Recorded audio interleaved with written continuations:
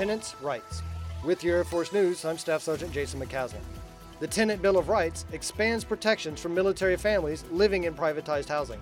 The remaining 4 rights for housing tenants include a universal lease, a process to resolve disputes with property owners, and procedures for withholding rent when applicable are being implemented. In February, Department of Defense policy was released on the implementation and timing of the remaining provisions of the Tenant Bill of Rights that was signed in 2020. With a few exceptions, all 18 tenant rights are expected to be available to Air Force housing programs by the end of fiscal year 2021. Since 2019, program leaders have been executing an improvement plan with 51 housing initiatives aimed at ensuring airmen, guardians, and their families have access to safe, healthy housing. The Air Force is working with project owners for agreements on the final provisions at the remaining installations, and with few exceptions, expect those rights to be accessible for all tenants by October. That's today's Air Force News.